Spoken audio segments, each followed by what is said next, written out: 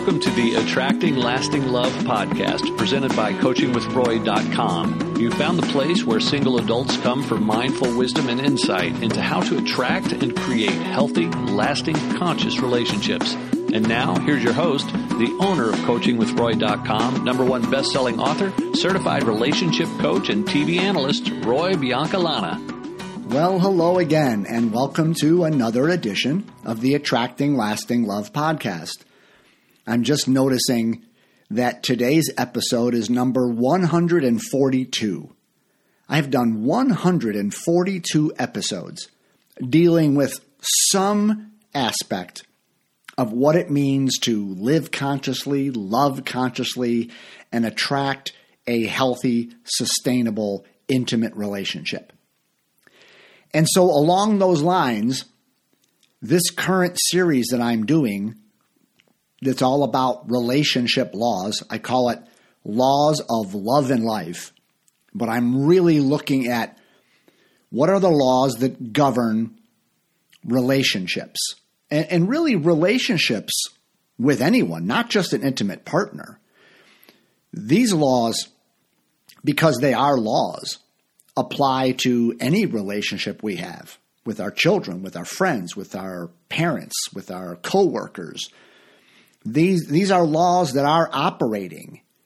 They are the laws of you could say, the relationship universe. And I've been making the point that just as there are laws of physics that we don't choose, they are operating, like the law of gravity. We don't choose to use the law of gravity. It's always operating. We're either going to respect it and get in line with it, or we're going to test it and jump off a building and find out that we don't get to choose the law of gravity. Okay? So that's the idea with these laws. We are not deciding I'm going to use this law. No, it is using us. It is operating. We are sort of like fish swimming in the water of these laws. They're all around us. They are operational. And so the issue becomes, are we going to become aware of these laws and get in alignment with them? Are we going to learn how to use these laws, or are we going to remain sort of in the dark and allow these laws to use us, which always leads to drama and heartbreak and disappointment?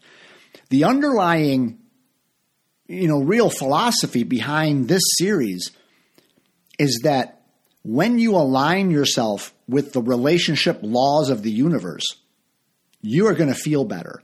You are going to have a greater sense of joy and well-being and connection and harmony and intimacy.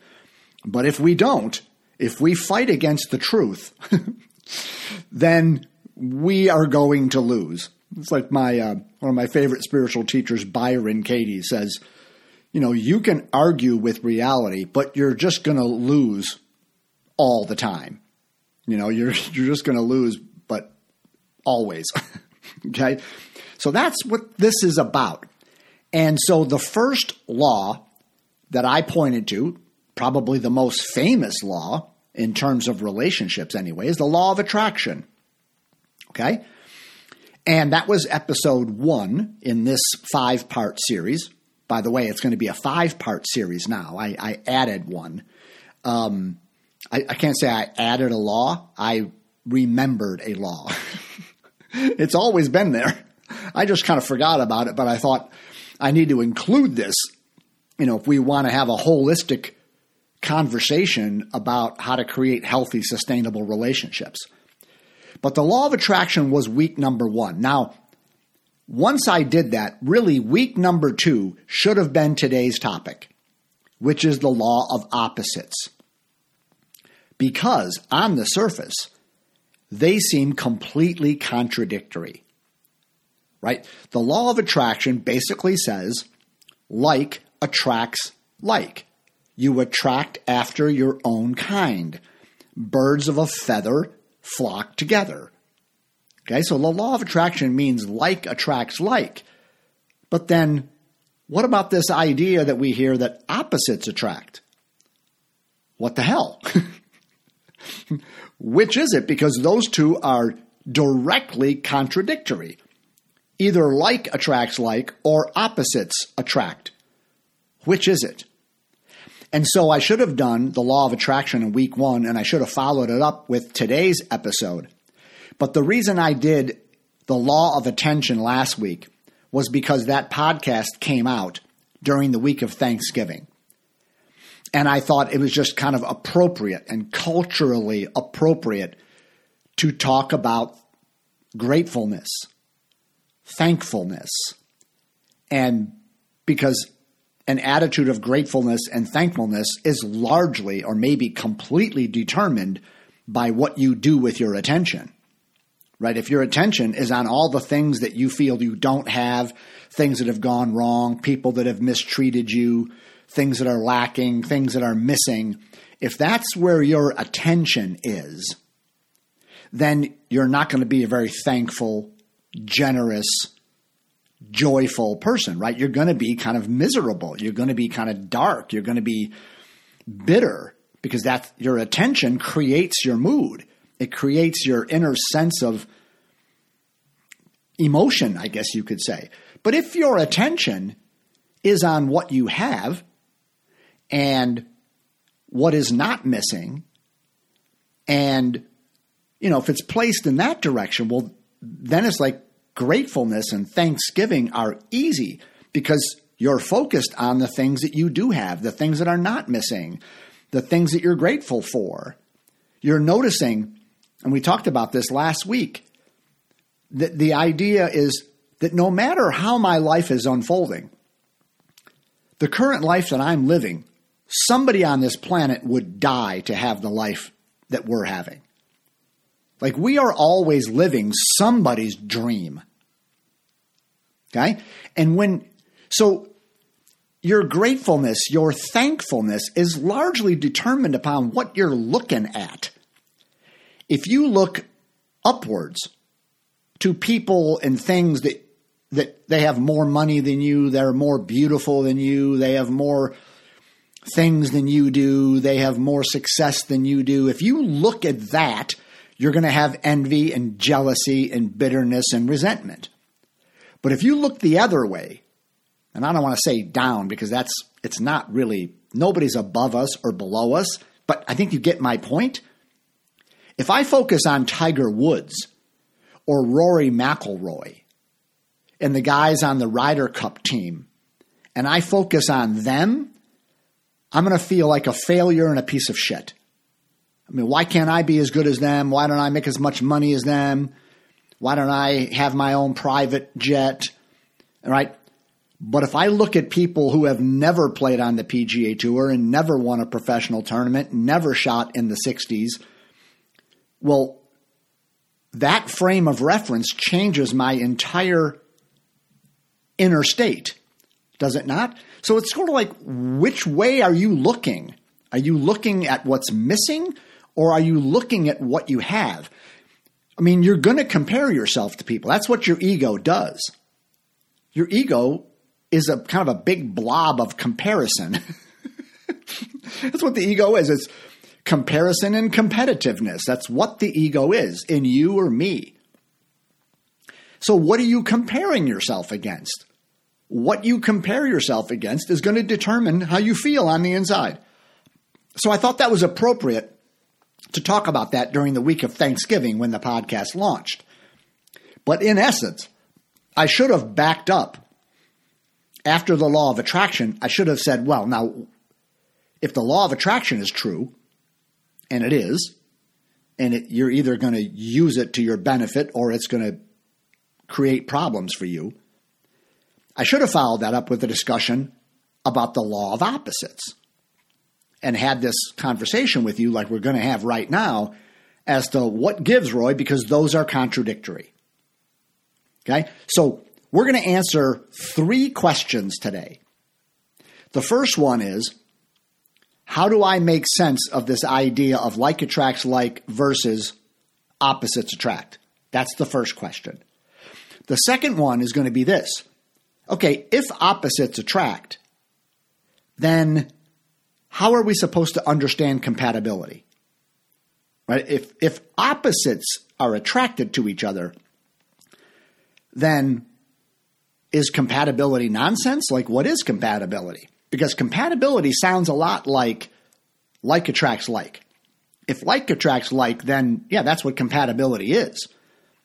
But if opposites attract, then how can two people be opposites and compatible? Okay, that's the second question. Then the third question is, how do we use the law of opposites in our lives? I'm going to give you some examples, and I want to point to a couple of different dynamics on how we need to embrace this idea that we are going to end up with someone who is opposite of us. And that is a good thing. And I want to talk about how that happens and how that fleshes itself out. Does that make sense? Okay, so first question. How is it that like attracts like and opposites attract? And I'm agreeing with you. Those seem to be completely contradictory. And on one level, they are contradictory. But there is such a thing as paradox, especially in the spiritual, psychological world, that two things that appear to be opposites can both be true. It's paradoxical. It'll make your head spin. But I'm going to do my best to try to explain it to you, because both of those are true, even though they are contradictory. It's just that they are talking about different aspects of our lives. So they really don't intersect. They're talking about different levels of our experience, different parts of our lives. So in one part of our lives, it is very true that like attracts like, and that's what's going on, and that's happening whether you like it or not. But in another part of our lives, opposites are attracting. So I've been thinking for days about how could I explain this to you, and I sort of want to come up with a real life thing, and I'm going to admit to you that my example is not going to be the perfect example. You could probably poke holes in it, but I'm going to use it because most people are going to be familiar with what I'm going to describe, and that is the connection between Taylor Swift and Jason Kelce. Now, most people hearing the sound of my voice know who Taylor Swift is, and you probably, well, unless you live under a rock, she's the most famous, certainly musician in the world today. And she's dating one of the most famous, accomplished football players in the world. His name is Travis Kelce. He plays tight end for the Kansas City Chiefs. He's still playing, so he's not eligible for the Hall of Fame, but you will not find anybody on the planet that follows football that's not going to tell you the minute he retires, he's going straight into the Hall of Fame. First ballot. This guy, if he's not the best tight end of all time, he's close.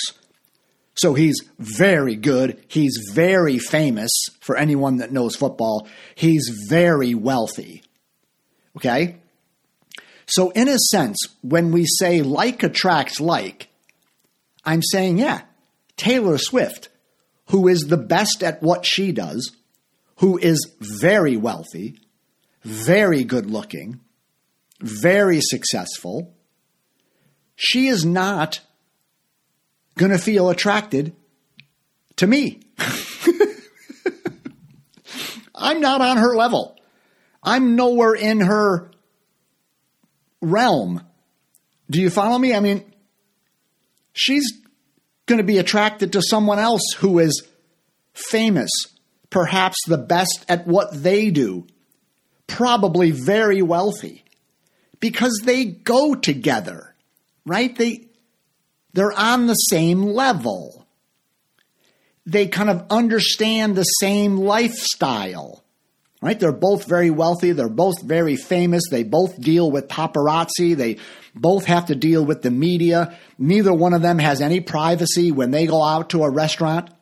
Now, certainly, Taylor is way more famous than Travis Kelce. Travis Kelce could possibly walk into a restaurant in New York City and somebody might say, there's a big guy and he's quite handsome, looks like he's very fit, but they really might not know who he is. There's no way for Taylor Swift to walk in anywhere and not have someone say, that's Taylor Swift. Okay, so I'm not saying Jason Kelce is as famous as her, but they're sort of on the same level. Do you get it? Like attracts like. Taylor Swift is not going to go out with a high school football coach.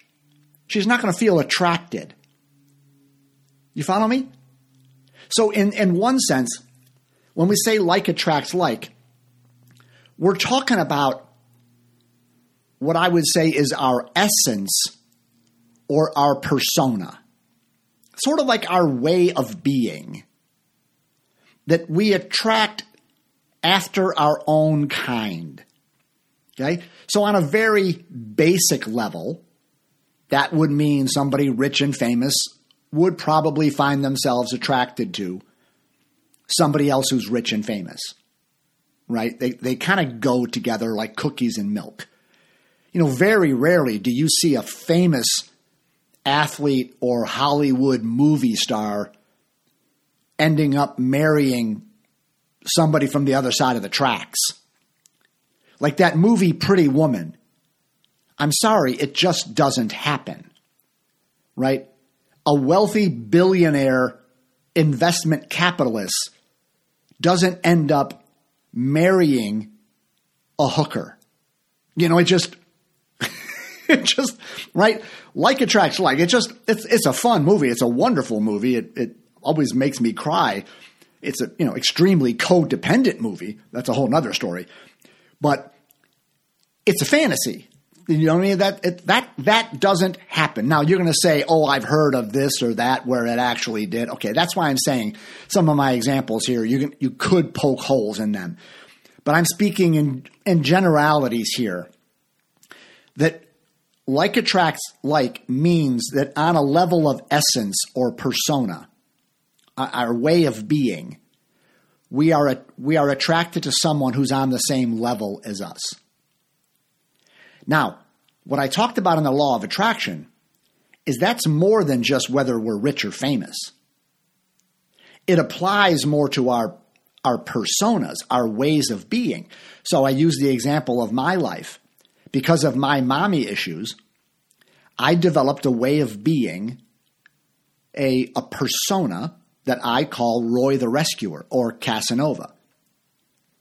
And I learned as a little boy who wanted to be close to his mother that if I want the attention and affection of a beautiful woman, then if I made my life be about taking care of hers, if I made myself a good boy, if I was good boy Roy, then I felt warmth and affection and attention from my mother. So I learned an unconscious dynamic that the way you get the attention and affection of a beautiful woman is if you make your life be about making her happy and taking care of her. Okay? Now, I didn't choose that. I didn't wake up one day and say, this is who I want to be. It's who I learned to be simply because I wanted to survive and I wanted to feel love and connection as a very little boy. But I didn't know I was doing this. I didn't know it when I was 3, 4, 5 years old, when this was being formed in me. So now I'm 45, 50, and I'm finding that script is still playing itself out in my life. There's still this unconscious type of belief that the way you get the attention of a beautiful woman is about having your life be about taking care of her. If you are the world's greatest boyfriend, if you're a good boy Roy, then you're going to get a beautiful woman to want to be with you. So that was my persona, Roy the Rescuer. But like attracts like, which means that persona is going to attract its reciprocal playmate, right? I'm going to attract a woman who's also in a persona, but her persona is going to fit with mine. And so I described how I was in the habit of attracting women who are damsels in distress, women who needed rescuing. They they fit perfectly with Roy the Rescuer. Right? They go together like cookies and milk. Okay? So not only do people find like attracts like in terms of if you're rich and famous and that kind of thing, but it's on this darker level, this deeper level, that on this level of essence and persona, there are cookies and milk going on here. My persona is going to be attracted to the reciprocal persona that fits me. Right? So we talked about, women who complain about, I keep attracting narcissists. I keep attracting narcissistic men and that kind of thing. Well, what they can guarantee is that if they're attracting men who have a persona as a narcissist, because it's not who they are, it's a way that they have learned to be in order to succeed or to feel safe or to get love. Narcissism is a persona. It's a fear-driven way of being. It's not their essence, right? Their essence is spirit like you. But they've learned to be narcissistic because at some point in their life, they had to fight for themselves. They had to, be selfish in order to be safe or to get love or to succeed at something. So they've became a narcissist. They have developed this narcissistic persona. Okay? Well, that narcissism, that self-absorption is attracted to a certain kind of person who is your opposite. So both of these laws are operating now. The narcissist is attracted to the empath, or the highly sensitive person, the highly unselfish person, the helper, the giver, the nurturer, the caregiver.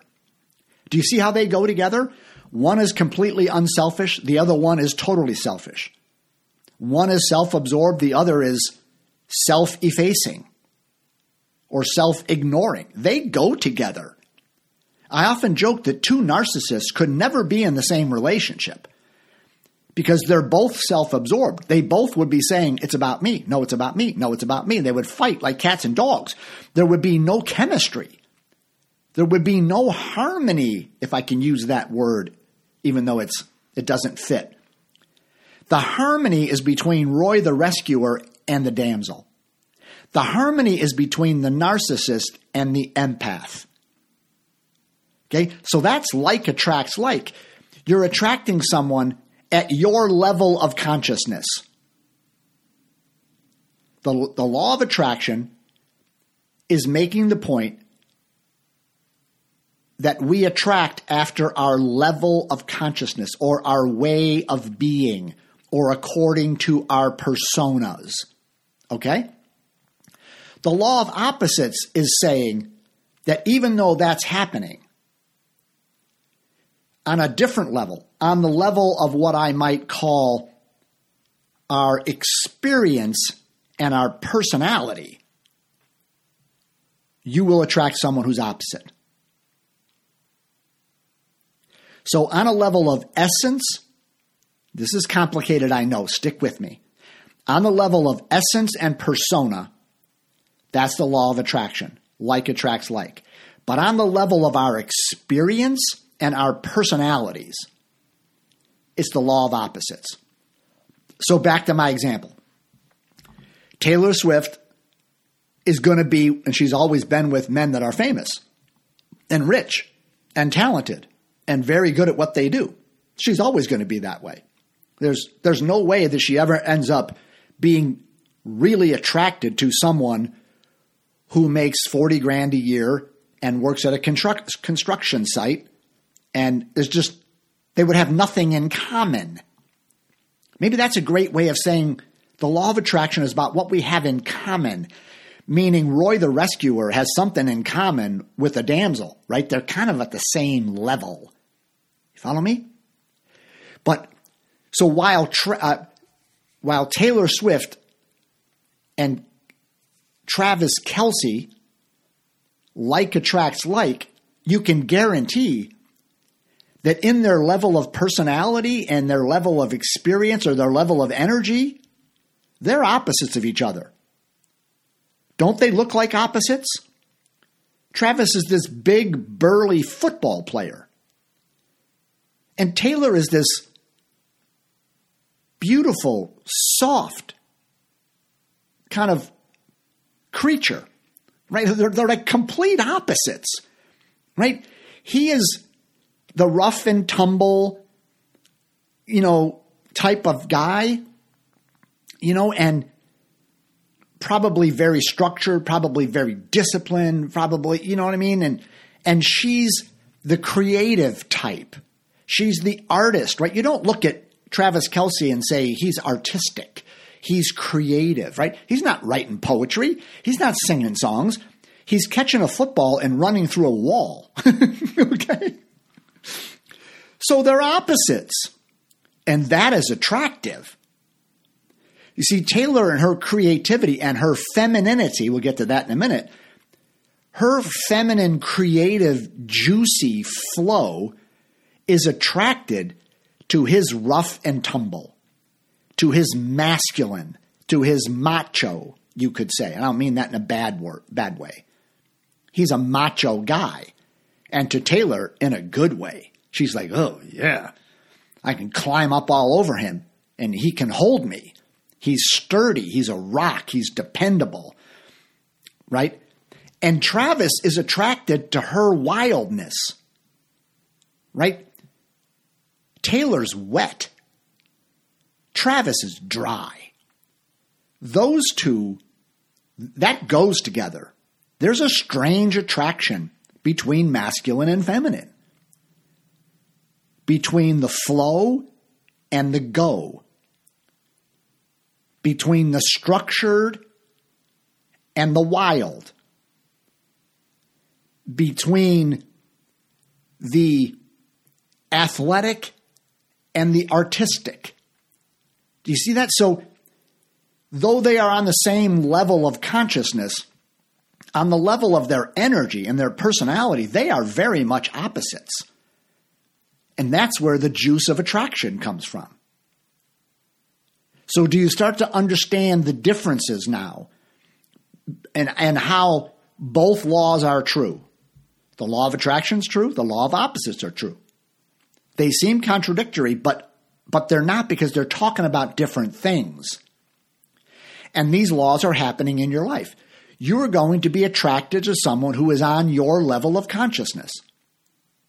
That's why all of my work is about getting you in relationship shape, getting you to be the most mindful, conscious, evolved, healthy person you can be, because you are always going to attract a partner who is as healthy as you are. You're always going to attract someone who is on your level. So it's useless to try to find a good man or a good woman, because the law of attraction says you will only end up being attracted to and attracting someone who is on your level. So it's way more important to focus on your own level. If you raise your own level, if you grow and evolve and you function at a higher, healthier level, then you will only fit with people who are functioning at a higher level. Do you follow me? So that's why I always say it's not about finding the right person. It's about being the right person. You're always going to attract someone who's on the same level you are. Now that cuts to the quick, because we all want to say, no, I was with a partner because they were narcissistic and I was all healthy. No, you weren't. You would never have had any attraction to them if you were. You might outgrow someone, but the minute you outgrow them, the relationship's over. There is like attracts like now. You're in opposition to it. So if your level increases and the other person is not growing, not evolving, operating by a whole different set of principles and values, then the two of you don't fit anymore. There is no attraction. And, that can happen. But in the beginning, the idea that you could blame your relationship history on your partner is nonsense. You can't blame it on them. You attracted them because they were at the same level you were. That's why I can't blame any of the damsels in distress that I attracted in my life. How could I blame them when I was walking around as a rescuer? Those are the only women that would ever work with me. They're the only women that would ever have any chemistry with me or that I would feel any chemistry with. So it's not their fault. There's nothing wrong with them. I can't blame my relationship history that I just haven't met the right person yet. No, I always meet the right person. It's just that the person I'm meeting and connecting with is a reflection of my own level of conscious maturity. Always. So if you want a healthier relationship, it's not about finding someone healthier. It's about being healthier, and then the law of attraction works for you. But when you do that, so like I went from meeting damsels, and I work with a coach, which is how I found out about all this. I learned about this in my own life. I mean, she already understood these dynamics. And when she coached me, she exposed me to them. And I'm like, oh my God. And that's where I discovered my mommy issues, is through working with my coach. And she says, yeah, you're playing out your mommy issue, even though you're 45 with these other women. Do you want to continue being a rescuer? You're always going to meet a woman who's a damsel. How's that working for you? Well, it's not. It sucks. We end up fighting and it just doesn't work long term. She says, exactly. Persona connections never work long term. So she said, do you want to let go of your persona and find your authentic self? You want to learn how to let go of being Roy the rescuer? I'm like, duh. Yes, I do. Because I don't want this drama in my love life anymore. I don't want to keep attracting these codependent dynamics. She said, great. Well, let's have a discussion about who is the authentic Roy, not the Roy you became when you were a little boy to survive your childhood and get mommy's love. Forget mommy. It's just not an issue anymore. Who are you authentically? So when I began to find my authentic self, which means I was growing and evolving and becoming a more healthy person, I was getting out of my codependent patterns and letting go of my limiting beliefs and my blind spots. I became aware of Casanova, of being Roy the rescuer, and I learned who I was if I set all that aside. So then when I moved out into the world and said, I'm interested in meeting a woman, I didn't have to ask, where do I meet the healthy, evolved women? They would be the only ones I would ever connect with. Do you follow that? They would be the only ones I would ever feel chemistry with. If I met another woman who was in a damsel energy, I would be, ew. No, you might be hot as shit. You might be the best lover in the world, but I don't want to be with you because we don't fit, because like attracts like. So when I was in a healthier place, I didn't have to worry about meeting someone else that was healthy. That's the only person I would meet. And I bumped into my wife, who had spent 3 years with a therapist working on her persona and her shit. Right? She had done her work. So she was on a higher level, a healthier level of functioning and being. And when I bumped into her, it was chemistry. Not because she was great looking, and she was and is. Not because she found me handsome, she did and she does. But because on this level of essence, we were the same. Now, even though we were both the same in our essence and had let go of our personas, and so like attracts like, I'm here to tell you, this woman is so opposite of me, it'd make your head spin. So we're the same in our inner essence, at our level of consciousness, but we are completely opposite. And that's part of the attraction. Because here's the news flash. On a purely psychological level, not a spiritual or consciousness level, but on a purely psychological level, we are all very lopsided. All of us. That means you, that means me. We're lopsided.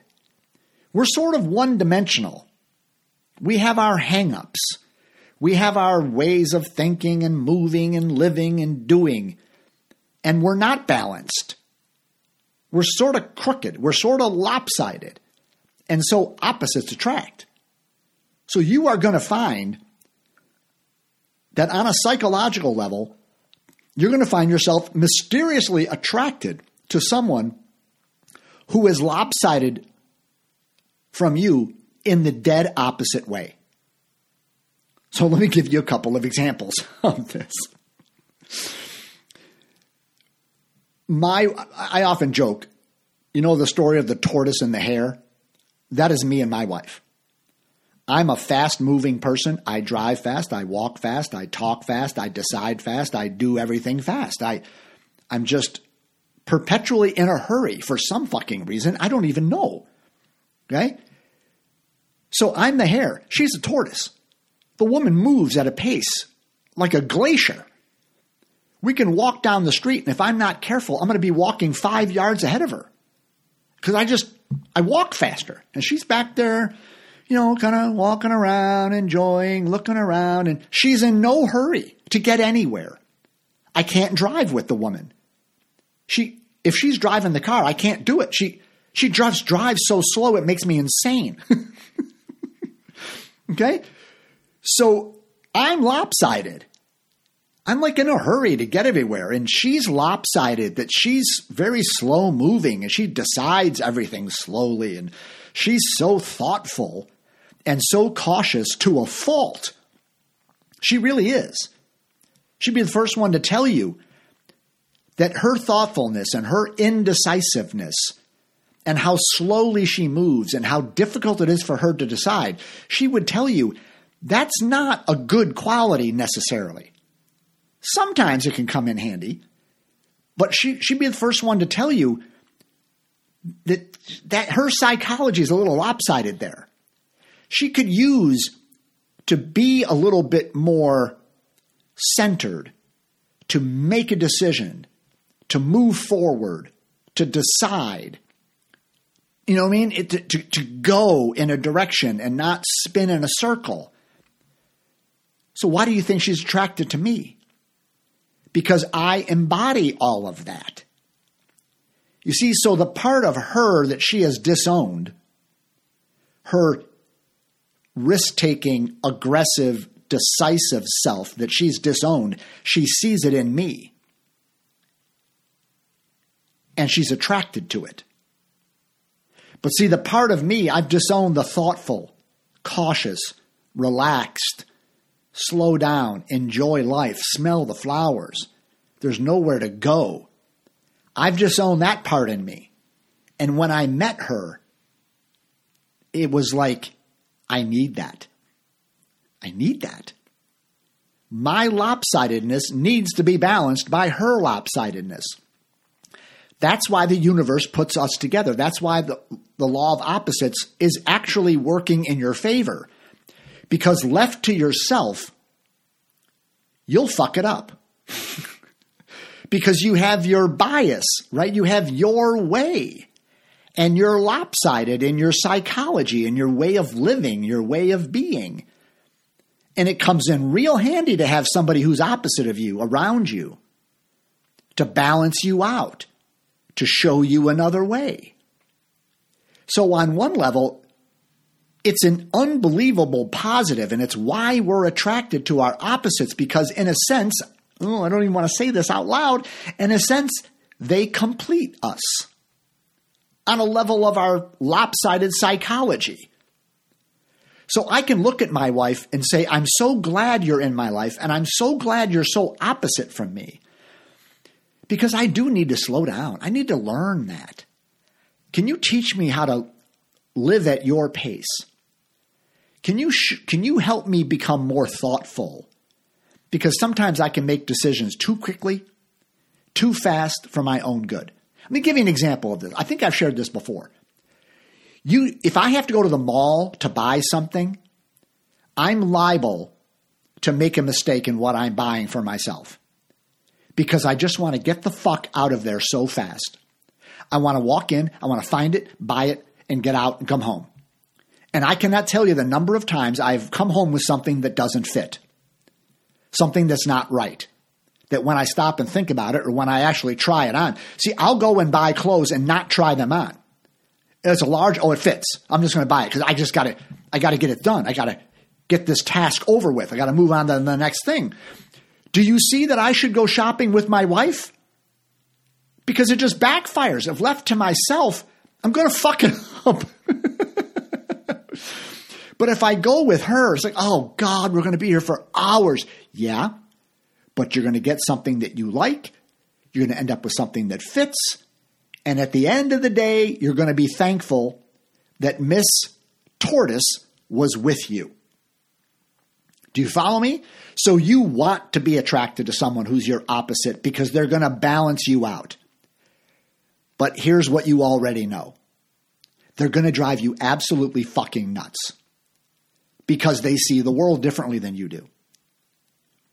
Taylor Swift and Travis Kelce, at some point, right now, everything's brand new. She says, oh, you're so rough and tumble. Like, I'm sure their sex is great. He probably throws her all over the room, and she just loves being ravished, and taken by his aggressive strength and power, right? But at some point, she's going to say, you're a bully.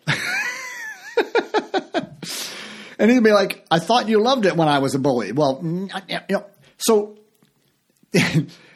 at some point, even though opposites attract, and that's good for us, and that's why the universe does it, for our own growth and for our own safety in a way, for our own good, being with someone who's opposite of you is going to drive you insane. Because your ego thinks that your way, deep down, is right.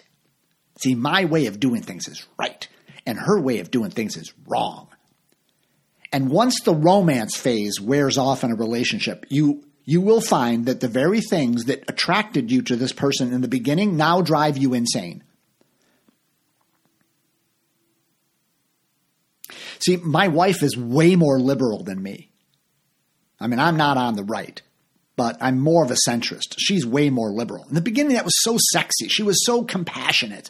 She was so concerned with the disenfranchised and the people who are left behind. I was just so attracted because I've disowned my compassionate side very much. I saw it in her. It's like, And then we're together and she wants to give money to people that we don't even know, and because she just wants to help people out that are suffering. And I'm like, what?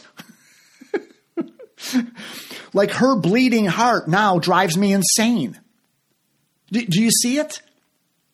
But on the level of my growth, I need a little bit more of a bleeding heart. And for her, she needs a little bit more of a callous heart.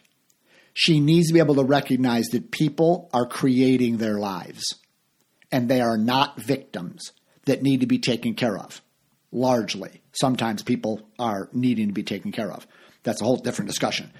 But do you see what I'm describing there? Do you see that I'm more of the, people are responsible for themselves, and she's more of the bleeding heart? And in the beginning, that was like sexy to me because I've disowned that part of myself. I'm lopsided. And she felt like my clear-headedness about that kind of stuff, that was sexy to her because she's disowned that part of herself. But then after a while, I'm a callous bum and you're a bleeding heart liberal. Do you see? Do you see? So this is happening in your life, and it's going to happen, and you can't avoid it. You're going to be attracted to someone who's opposite of you. You're just going to be. Now let's circle back to the idea of compatibility. Well, you see, compatibility doesn't have anything to do with psychological sameness. It doesn't mean we move at the same pace, we decide the same way, that we're both introverts or we're both extroverts. It doesn't mean that our personalities are the same. It means that we want to live the same lifestyle and we operate by the same values. You see, compatibility is about having compatible levels of consciousness. My wife and I, first, we want to live the same lifestyle. But we're also committed to the same rules of our relationship, the same values. We operate by the same principles. I call it the dating manifesto, the 10 commitments of conscious dating and relating. We're committed to those together. We're compatible in the way in which we want to do our relationship. But that doesn't mean we have the same personalities and that we move in the world in the same way. Right? So compatibility is about your having compatible life purposes, not having all kinds of shared interests or being like-minded in your personalities. Now, I'm not saying that you're going to find someone who is opposite of you in every single way. No, you could have two introverts that want to be together. You could have two people that make decisions, kind of in the same way. You can have two people that live at the same pace of life. But as you start to examine all the different facets of your personality and your partner's personality, though you might be same in those, you're going to find a bunch of others that, no, we really are different here. Because opposites attract. So you are in alignment with the law of opposites when you notice your partner's different than me, and that's a good thing. And that our differences are not about I'm right and they're wrong. It's not about the purpose of this relationship is for me to change my wife into being my little robot to being just like me. No, that ain't it.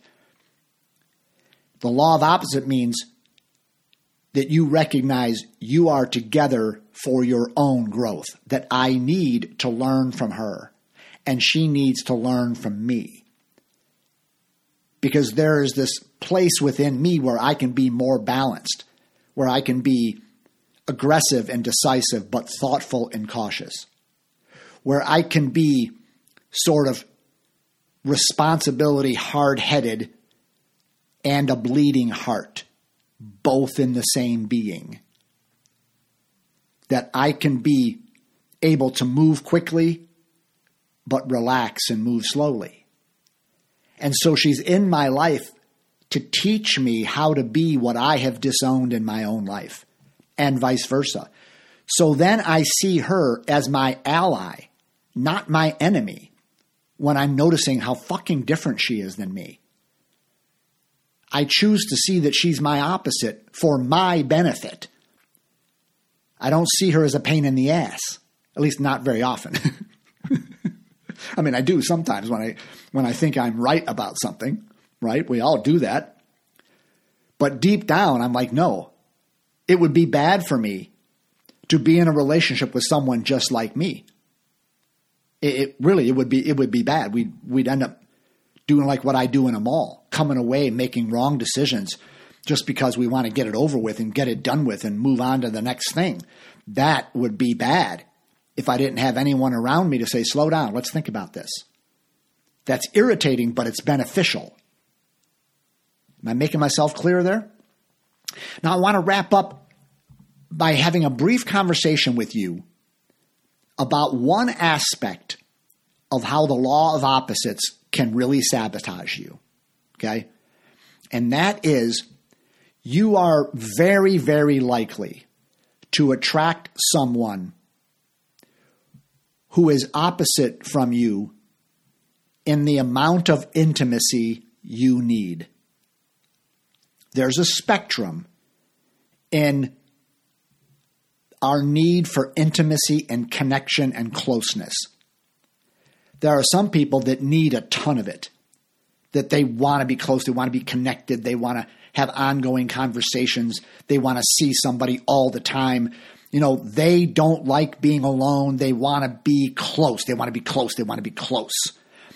Very often that kind of person ends up being attracted to someone who needs more space. I'm not saying they don't want a relationship, but they need more space in their life. They need more room to breathe. They need more autonomy. They need more alone time.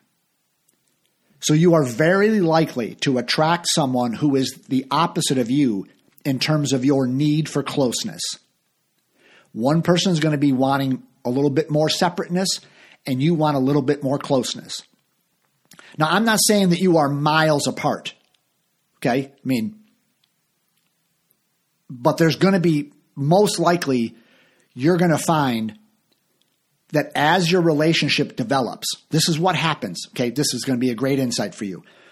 In the beginning, people get together, they connect, there's chemistry, we want to see each other all the time, we're having sex all the time, we're spending all of our days together and weeks, and we're just enthralled with each other, right? That's very often what happens. We have our jobs and we might have our kids, but we're so excited about finding this person that every waking minute we're on the phone or we're texting or we're meeting up somewhere to see each other. Maybe we're going to have sex. We're just going to go out, right? We're just kind of all into each other for a while. And then at some point, one person in the relationship, it appears, they begin to pull away. They begin to say something like, it's Friday night. I kind of want to go hang out with my girlfriends. Or it's Sunday. I want to go to the bar and watch football with my buddies. And all of a sudden, there's a complete shift in what's been going on for weeks or months. Right? For weeks or months, we've been all up in each other's business, and it's been great. But at some point, that person who has less of a need for closeness than you is going to be the first person to initiate, I need to get away to go do something separate. Now, here's what happens when that happens. The person who has a stronger need for closeness is going to interpret that to mean, well, you don't love me anymore. You're not into me. You haven't texted me all day. So that must mean your feelings have changed. No, it doesn't. It doesn't mean that at all, necessarily. It just might mean that after the romance phase begins to wear off a little bit, this person's innate need for separateness or autonomy or freedom begins to surface. And they're not feeling smothered. They don't feel like they don't love you. They don't feel like they don't want to see you anymore. There's something in them that says, I just want to go do something with my friends or with a hobby. And it appears they're pulling away, but they're not. They're simply reflecting that what's coming to the surface is they have a different need for the amount of closeness.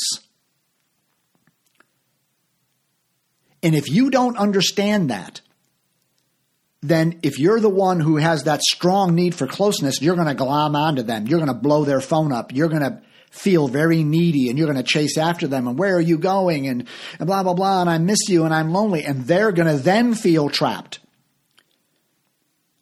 They're going to feel like you're not respecting my need for some autonomy here. So now I feel trapped, and now I'm gone.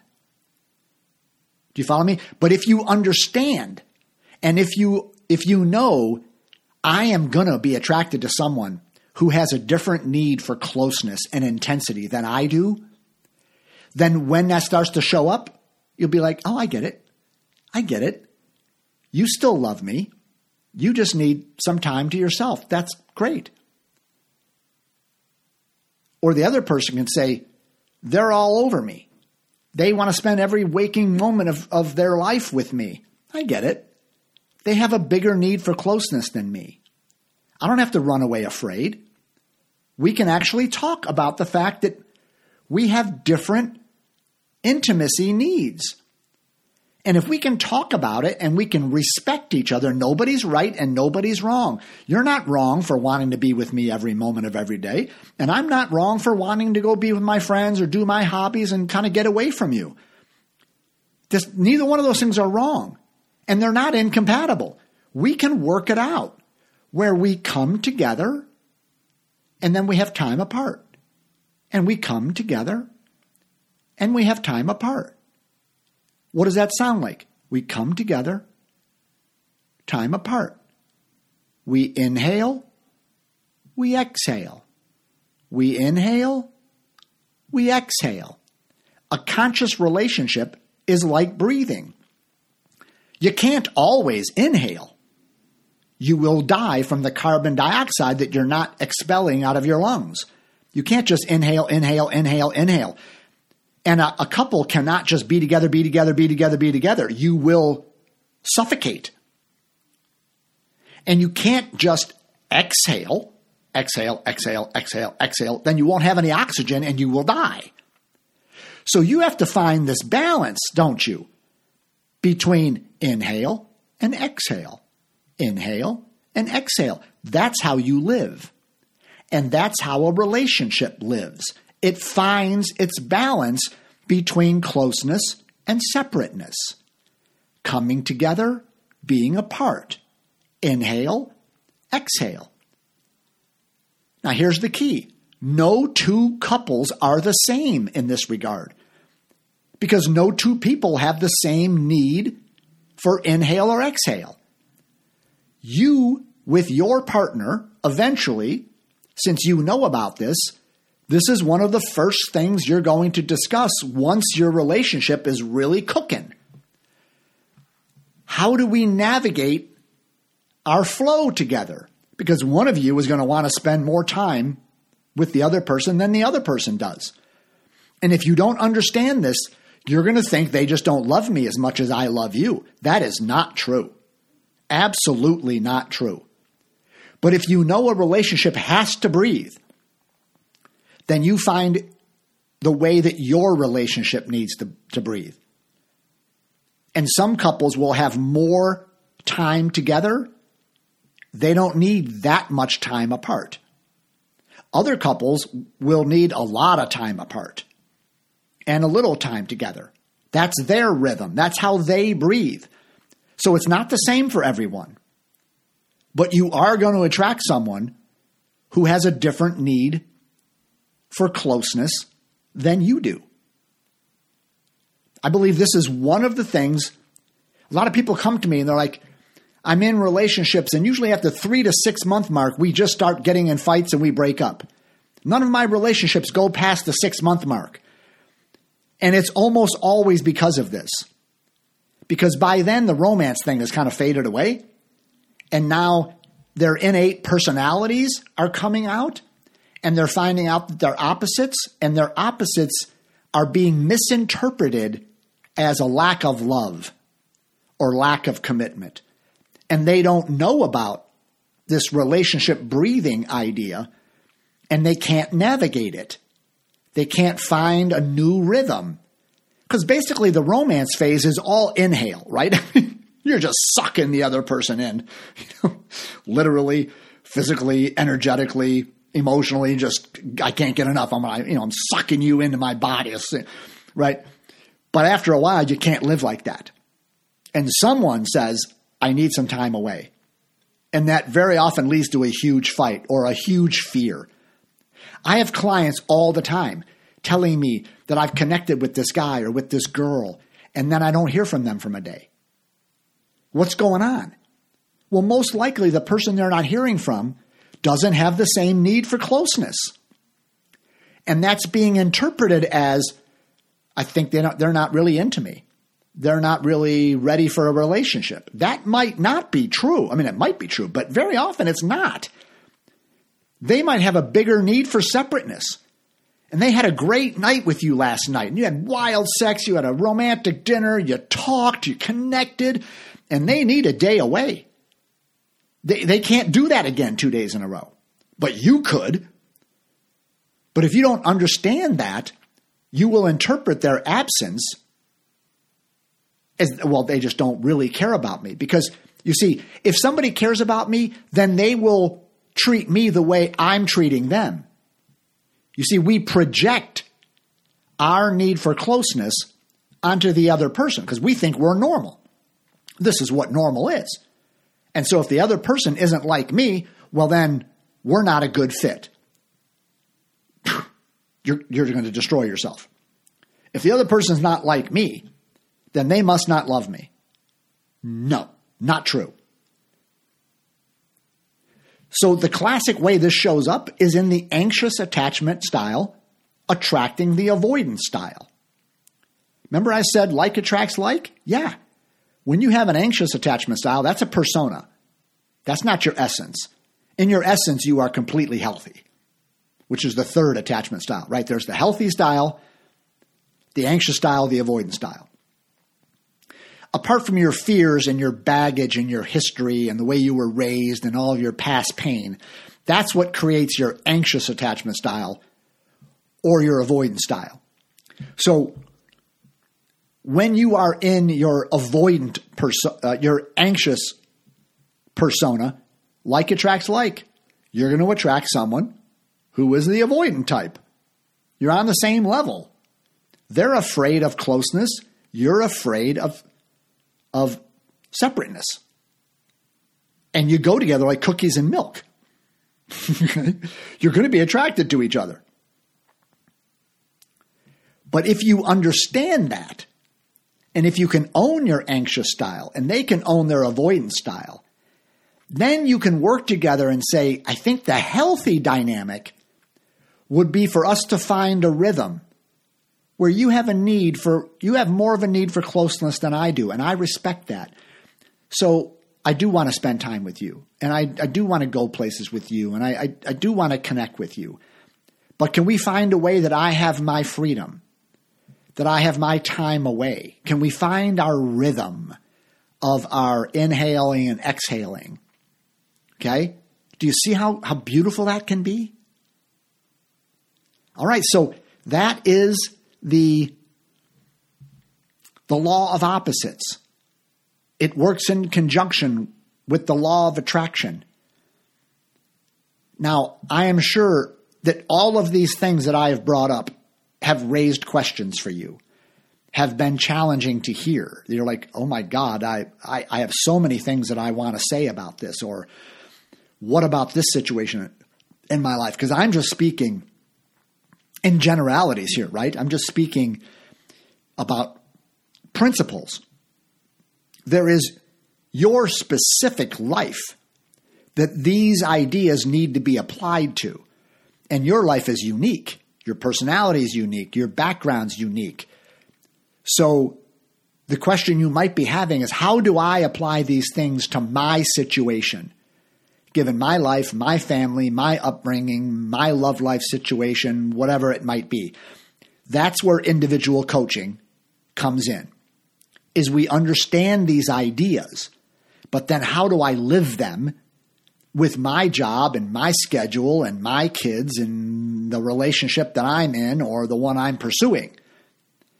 And so I just want to invite you to bring your questions and to contact me about coaching, about exploring these things. Because, again, if you align yourself with these laws, it's going to lead to a life of joy and well-being. If you don't, and you won't align yourself with these things left to yourself, unless you've done a whole lot of work, right? Most of us I needed a coach to help me learn about all this stuff. By the way, where do you think I learned this stuff? In some book? This stuff doesn't appear in a book. Certainly not in a university classroom on psychology. They have no idea about this stuff. Okay? This is learned in the trenches. This is learned by people who have spent their life looking at their own experience, meditating and mining their own feelings and their own dynamics, and it's been dug out of the dirt. So that's why coaching with someone who's lived this stuff and been through it and sort of conquered it in their own life, that's the kind of person you want to support you in this kind of journey. Right? The university training in psychology and psychiatry is good for certain things, but not for the kind of things that we're talking about on this podcast.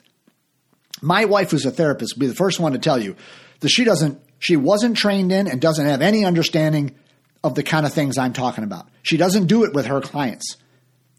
But I'm not trained to deal with PTSD and bipolar and self-mutilation and severe anxiety disorders, clinical depression. She knows how to deal with all that crap. But she's not been trained to do what we're talking about here. So you need someone to help you apply these things to your life, and you need the right someone who is really trained in it and personally experienced it. And so that's all I'll say about that. And so if you want to pursue working with me, let's just have a free conversation. No pressure, right? Just email me. We'll set up a time to talk. 30, 40 minutes. Get to know each other. I'll tell you about my program, see if we're a good fit, tell you about the price, the whole thing, okay? You can contact me, Roy, at coachingwithroy.com, or you can just call me, text me to set up an appointment, 407-687-3387. So, all right, week number 1 was the law of attraction. Week number 2 was the law of attention. Week number 3 was the law of opposites. Next week, we go in the spiritual realm and we talk about the law of suffering. Why do we suffer? Why are we unhappy? What is the root of suffering? That's next week. And until then, bye-bye. You've been listening to Attracting Lasting Love with Roy Biancalana. Be sure to subscribe so that you don't miss a single episode. And while you're at it, please leave a rating and review and share it with anyone you think might benefit from listening. Check out our website at coachingwithroy.com and tune in every week for more insights and wisdom on creating healthy, lasting, conscious relationships.